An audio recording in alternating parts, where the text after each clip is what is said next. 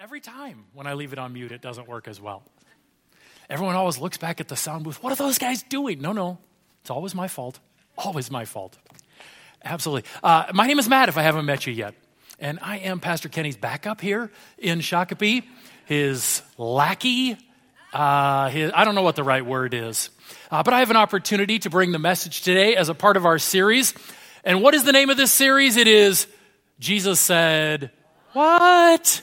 And you got to say it like that. Like those are the rules. Or maybe not. Jesus said, what? That's right. And so we're excited to talk to you guys about what we're going to look at in today's passage, which is Luke chapter 14. You can get a jump on this and get to Luke chapter 14 right now. And this sermon series recognizes that there are certain passages within the Gospels that are very well known to us. We hear them again and again. If we're within the church, they become very familiar. As a matter of fact, sometimes even outside the church, they have become familiar. I'm thinking of passages like the Good Samaritan, the prodigal son, Jesus teaching in John 3:16, or the great commandment to love God and love others. There's a lot of teaching in the gospel that is very familiar to us and is repeated again and again. But in this sermon series, we're looking at those passages that we don't cover that often, that we don't hear a lot of sermons about, that kids in Sunday school don't necessarily hear about because Jesus' teaching in those passages is challenging or hard to understand. Thus the name Jesus Said, What? As we look at this. And today, we come to that phrase that elicits the greatest response as you watch that bumper video. Hate your family. Every time that comes on the screen, people go and laugh uncomfortably. What? And we're going to look at what Jesus meant by that in the passage that we're going to look at today. Again, I'd invite you to turn to Luke chapter 14, and we're going to look at verses 26 through 33. And in our passage today, Jesus is going to instruct people to hate their families. As a matter of fact, Jesus is going to say, if you don't hate your family, you can't be a part of his family and be one of his followers. What in the world is he talking about? What is he calling us to? In Luke chapter 14, verses 26 through 33, Jesus is asking people who are considering becoming his disciples to do a cost-benefit analysis of becoming his follower. Right? A cost-benefit analysis is something that every business does in order to see if they're going to move forward with a decision.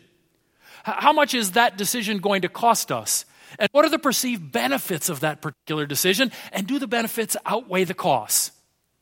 Sometimes in business, this is done in a very formal way. But in our lives, we do dozens of cost-benefit analyses every day in order to make decisions. Am I going to go out to lunch today after the service? In order to make that decision, I'm going to do a cost-benefit analysis.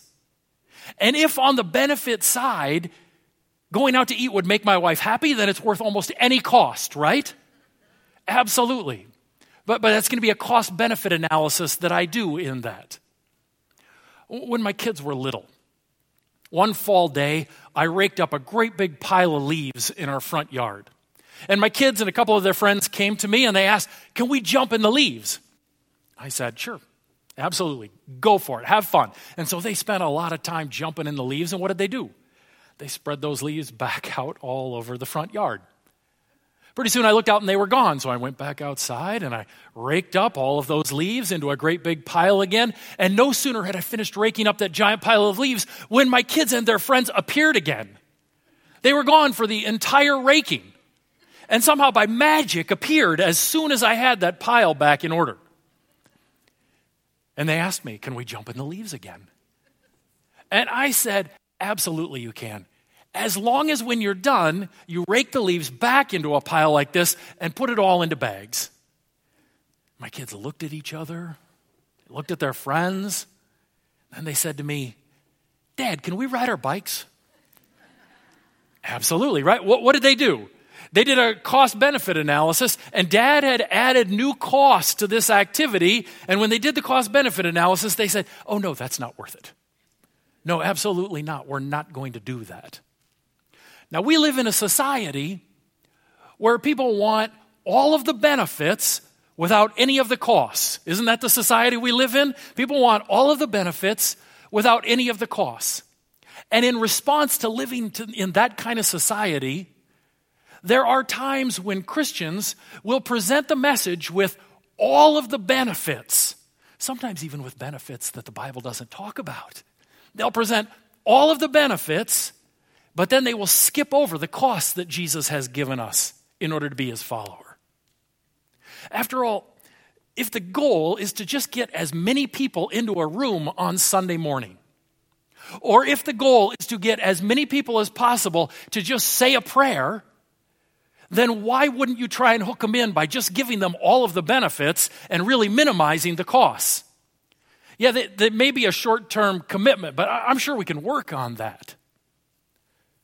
But here's the thing. Jesus hasn't called us to get as many people into a room as possible on a Sunday morning, and he hasn't called us to get as many people to pray a prayer as possible. Jesus has called us to make disciples. And what is a disciple? A disciple is someone whose lifelong pursuit is to become like their master. Lifelong pursuit is to become like their master. And so Jesus says when someone is considering becoming a disciple, help them to look at the benefits of being my follower and also of all of the costs of being my follower. Because I don't want people who've seen the benefits side only entering into a shallow commitment where we realize, oh, these seeds were planted in shallow soil, or these seeds have been choked out by the weeds and worries of this world because they made a shallow commitment based on benefits only without a true understanding of the cost. And so Jesus says, make sure that people are doing a full cost-benefit analysis if they're going to be my followers.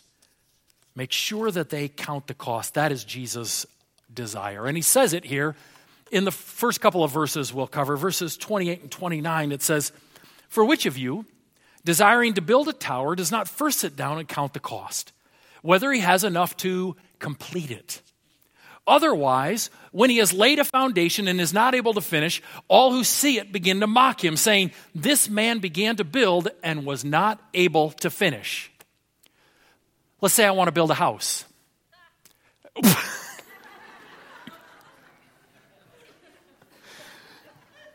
Apparently you know me. Yes. Let's say I want to hire someone to build a house for me. Yes, good correction. And so I buy the land and I have plans made and someone comes and digs out an area for a foundation. We lay the foundation and I run out of money. And for the next 7 years, my property just sits there with a foundation on it. And I got to live with you because I've got no other place to live at this point. I just got some property with a foundation on it. Is that good decision making? Right? No, absolutely not. And Jesus says, you guys, when you're going to consider becoming my follower, I want you to consider the benefits, but I also want you to make sure you count the cost. Because it is those who overcome, those who persevere, who enter into eternal life. He says, count the cost on the front end. He gives another illustration that makes the same point. He says, or what king, going out to encounter another king in war, will not sit down first and deliberate whether he is able with 10,000 to meet him who comes against him with 20,000? And if not, while the other is yet a great way off, he sends a delegation and asks for terms of peace. A king has 10,000 soldiers. Another king is riding upon his land with 20,000 soldiers. And Jesus says that king with 10,000 soldiers is going to deliberate about whether or not they can go out and have victory in that battle. Because if not, then they are going to send a delegation out for terms of peace. When that delegation goes out, is peace going to be free? No, it's going to cost that king dearly. It's going to cost him money. It may cost him people. It's certainly going to cost him land. And so he has to deliberate very seriously about this decision. If you lose that war, you and your people may wind up in a dungeon starving to death. If you lose that war as the king, as a sign of submission to a superior king, they may cut off your hands and your feet as a sign of that submission. If you lose that war, thousands of your people may be mounted on pikes or crosses because you have lost that war. Do you take that decision lightly? Absolutely not. You count the cost before you enter in to that kind of commitment. And Jesus says to people who are considering becoming his followers, I don't want you just looking at the blessing side of the ledger. I want to make sure you have fully counted the cost. And in this passage, Jesus gives us the cost. What is the cost that our Lord and Master gives us in this passage? First of all, hate your family. Verse 26. If anyone comes to me and does not hate his father and mother, his wife and children, his brothers and sisters, yes, even his own life, he cannot be my disciple. Okay, some of you are horrified by this. Others in the room are like, I've got that down. Hated my family for years. Check. Right? I don't think that we quite get what Jesus is talking about in that situation. Could the Jesus who said, honor your father and mother, then tell children to hate their parents? Could the Jesus who took young children into his arms and honored them beyond what society did at that time, then tell parents to hate their children? Could Jesus who said we are to love our brothers and sisters, to care for those who are close to us, even love and pray for our enemies, then say, you guys, I want you to hate those closest to you? Yes, that's what he just said. But we need to understand, and this is so very important, that when Jesus uses the word hate here, he does not use it in the way that we might most often use the word hate. When we use the word hate, what do we mean? We mean to have a malicious intent towards someone else, a desire or even actions that seek to harm someone else. That is not the way that Jesus is using the word hate. Jesus here is using it as a part of a common Hebrew idiom, a phrase in which he is using some exaggerated or hyperbolic language in order to communicate not malicious intent towards another, but a strong choice of one over another. This way, this idiom of using hate in this manner is actually used 11 different times in the scripture, in which it indicates a strong choice of one thing over another. If I lived in this day and age, I might say about my wife and my dog, if I am asked to compare the two, my wife I love, but my dog I hate. Now, do I really hate my dog? No, I love my dog. She's so cute, little puppy. Jump up into my lap. Loves to give me kisses. I love my dog. But if you ask me to compare my dog to my wife, in that comparison, I might use this Hebrew idiom to say, my wife I love, my dog I hate. In order to say, if you make me choose between the two, it's not even a contest, right? Not even a contest. In the Old Testament, when we read about God, Jacob he loved, but Esau he what? Hated. Right? But Esau he hated.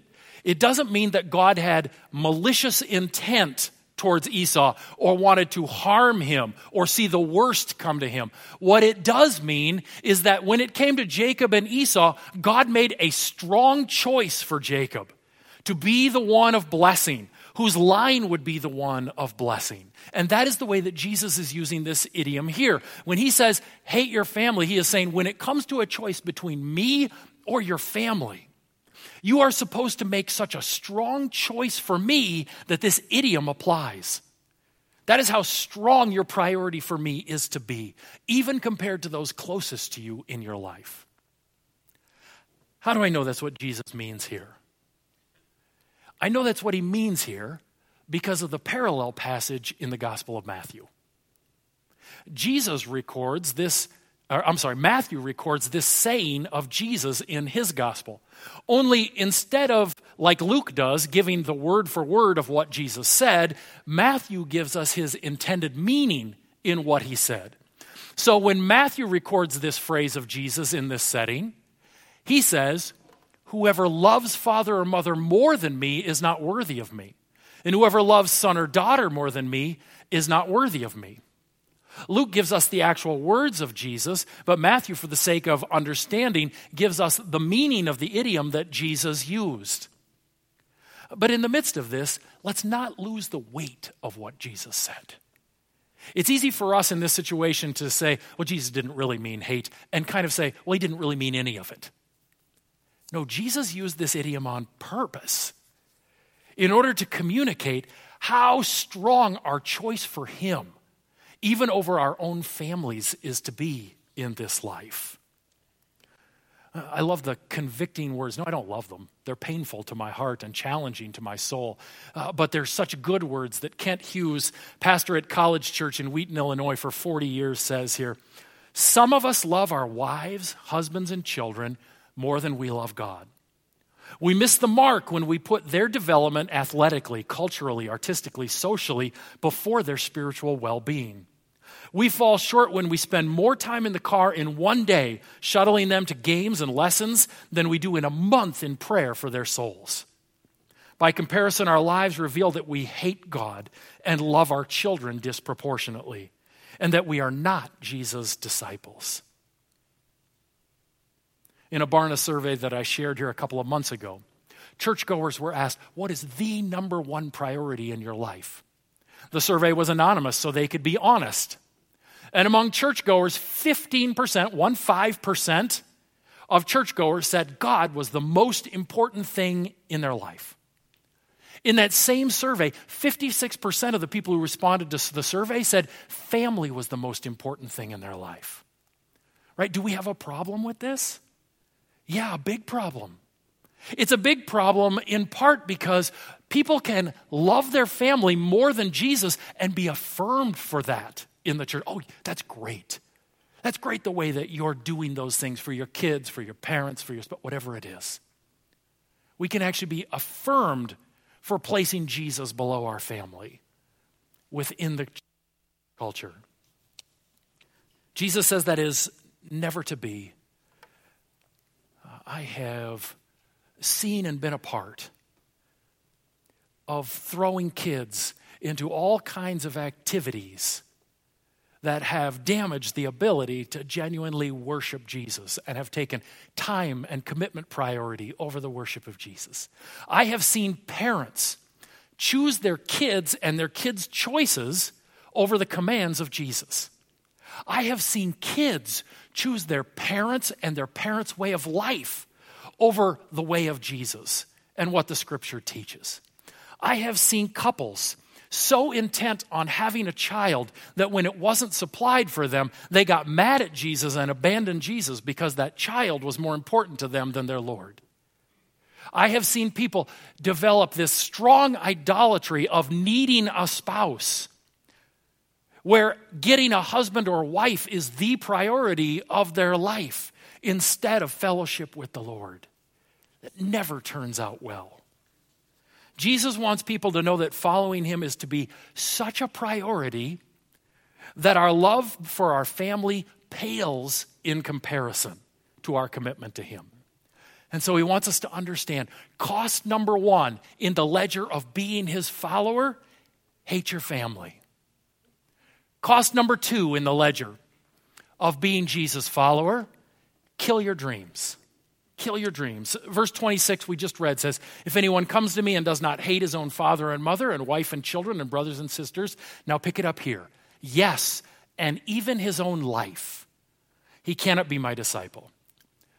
Whoever does not bear his own cross, whoever does not bear his own cross and come after me cannot be my disciple. What does it mean to hate your own life? To pick up that cross. What does that mean, you guys? It doesn't mean that we are supposed to harm ourselves any more than this idea of hate for family means we're supposed to harm and seek the worst for our family, right? We're not supposed to harm and seek the worst for ourselves. So what does it mean? That's right, we are to deny ourselves. We are to kill our own desires and dreams for our life and replace them entirely with the desires and dreams that our King has for us within the kingdom. That's what it means to hate our own life. to put away those selfish motivations and desires that perhaps we've had since we were kids. Right? Anyone else had self-oriented dreams and desires when they were a kid? I know for me, when I was a kid, I was pretty sure I was going to be a professional basketball player. Wow. This is a very humbling preaching experience for me. I'm getting mocked and ridiculed right and left here. No, you're right to laugh. I wanted to be a professional basketball player because I enjoyed playing basketball. But even more than that, I loved the idea that if I was a professional basketball player, I would be rich. And I would have a big house. And I would drive a very fancy car. And people would all know my name. And they would all love me. Now, I got to be honest with you. I wasn't very long in the journey before it became clear that my skills and talents were not going to allow me to be a professional basketball player.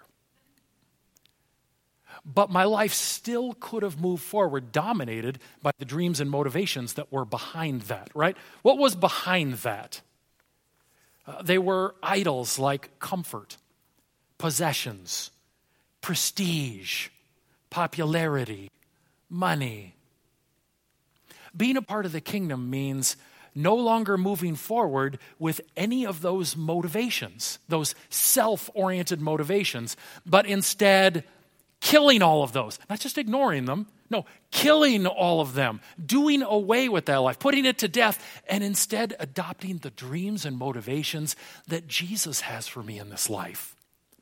The ones that he says are the priority of the kingdom, so that now I seek first the what? The kingdom of God. My priorities, my motivations, my dreams, they're not about self-oriented things. They're about kingdom-oriented things. And that's Jesus' call to us who want to be his disciples.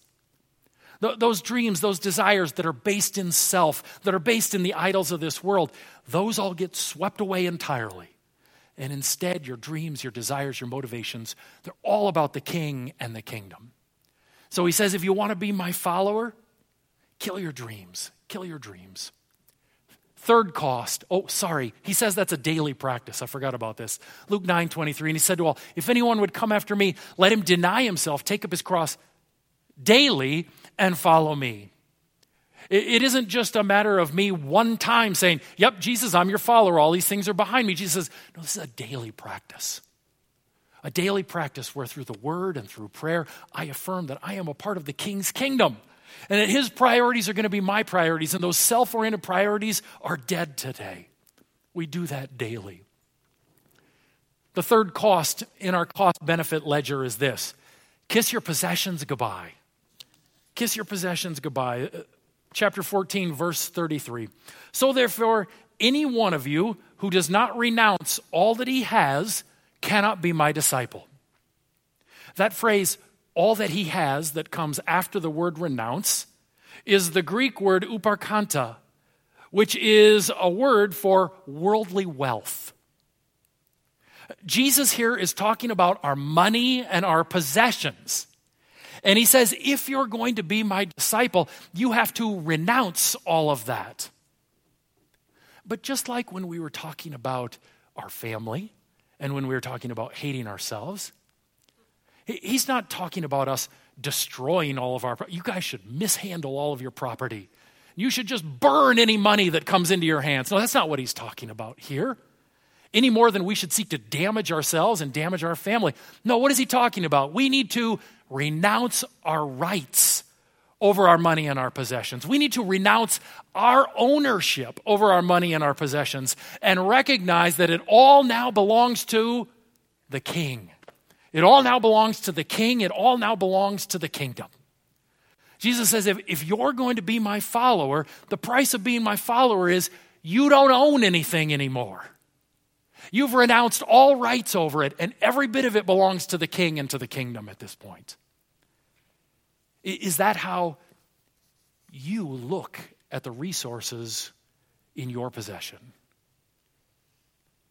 Do you see it as belonging to you? Or do you see it as belonging to the king and the kingdom? There's an easy way to check where your heart is on this. do you ask permission from the king before you use his resources? Right? I don't use other people's stuff or other people's money without asking permission. If I see things as my own, I use it whatever way I want. But if it belongs to you, I don't use that without asking permission. I don't just go out and grab your car and take off without asking first. You might not even allow me even if I asked first. Because when it belongs to somebody else, we ask for permission. Is that where your heart is when it comes to the things that you own and the things that you have? Are you regularly asking permission and seeking the king's desires for his kingdom with what you have? When we sit down to do our budgets, that is a holy time of worship. Let me say that again. When we sit down to make out our budgets, you guys, that is a holy time of worship. As holy and righteous a time as anything else that we will experience. Because it is at that point when we are putting our budgets together, when we have opportunity to recognize this all belongs to you. I have renounced all rights, and God, now as we work through this budget prayerfully, how do you want me to use your resources and your things? Because if we're his follower, Jesus says, we don't have any more things. We don't have any money that is our own. We've renounced it all. It all belongs to him. And so a part of the cost of being a follower of Jesus is kiss your possessions goodbye. Jesus wants us to fully understand the benefits, absolutely, but also the costs of becoming his follower. When we ask others to become his followers, he wants us to make sure they fully understand the benefits, but also the costs of becoming his follower. What are those? Hate your family, kill your dreams, kiss your possessions goodbye. Is it fair to say that you're probably not going to hear this sermon by a televangelist anytime soon? Right? Joel Osteen is not going to have this outline for you, friends. Hate your family, kill your dreams, kiss your possessions goodbye. What does all of this come down to? It all comes down to the priority of Jesus, doesn't it? Isn't that what he's saying in each and every situation here? That Jesus is supposed to be such a priority in each and every part of our life that everything else pales in comparison and everything else is fully and totally submitted to him. That's what he's saying here. I've worked with so many parents who just want to make sure their kids see all the benefits of following Jesus so that they might quick pray a prayer and get in through the door as if that's how it works. And never present to their kids the cost that Jesus says we are to be presenting. Is it any wonder that later on those kids leave Jesus and the church entirely when all they have been presented with is the benefits and never the costs? Count the cost, Jesus says. I've worked with so many churches who just want as many people in the building on a Sunday morning who therefore emphasize the benefits only week after week after week and never talk about the costs that Jesus gives us. When Jesus says, you guys, I want you to count the cost of what it means to be my follower. As you guys read through the gospel in 90 days, you recognize this isn't the only passage like this. As we're reading through the gospels, Jesus comes back to us again and again and again and says, the bar for discipleship is high, you guys. It costs you everything because I'm to be the priority in your life. It's all about me. He says it again and again and again. Give up everything in order to follow me. We're to count the cost as we consider being Jesus' follower. But you guys, I don't want to leave here today without recognizing that the scripture is also full of the benefits that go on the other side of the ledger, isn't it? It isn't just filled with the costs of being Jesus' disciple. Jesus says to become his disciple, the benefits far outweigh the costs. And I want us to recognize a few of those costs this morning. I'm going to run through them quick because I've got a number of them. But even this isn't an exhaustive list of all of the benefits that go on the benefit side of the ledger if you are a follower and a disciple of Jesus Christ. Let's look at a few of these together. First, we receive God's forgiveness. If you're a follower of Jesus, you have been totally and completely, undeniably forgiven of every one of your sins because of the work of Jesus Christ. Second, we receive God's care. He is the Father of mercies and the God of all comfort. He comforts us in our affliction. In the middle of life's craziness and pain, He is there with us, holding us in His hand. We receive God's care. We receive purpose for our lives. The great purpose that God has given to people can be ours if we are His disciples, and that is becoming like Jesus in our character. We not only gain that great purpose, but we gain the great mission with our lives, going and making more disciples who also become followers of Jesus and become like Him in character. We not only receive this great mission, we enter a new family. Because of the work of Jesus Christ, we are now children of God and brothers and sisters with each other in this great family. Not only that, we receive the Holy Spirit, who now comes and leads and guides and empowers us and seals us in Christ. Not only that, we gain a transformed life. God's Spirit comes to work in us, and as our minds are renewed, our lives are transformed through the work of the Spirit to produce the character of God in us. Not only that, we have a perfect life in the future. When He appears, we shall be like Him.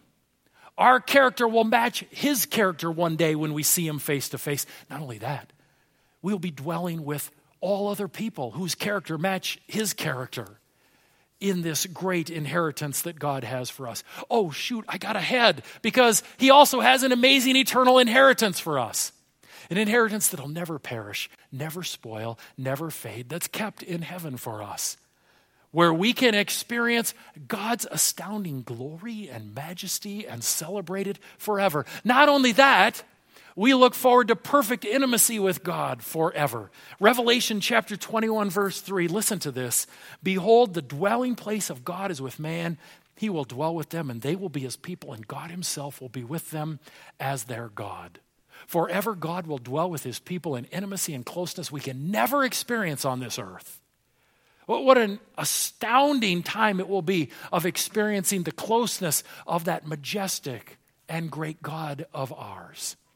And we look forward to that perfect intimacy with Him. Jesus wants us to understand and tell others there is a cost of being a follower of Jesus Christ. But He also wants us to recognize and preach that the benefits far outweigh the costs. That the benefits are astounding and eternal. And that we look forward to that with all joy. Would you guys celebrate that in prayer with me right now? Father, we're so thankful for Your goodness and Your majesty.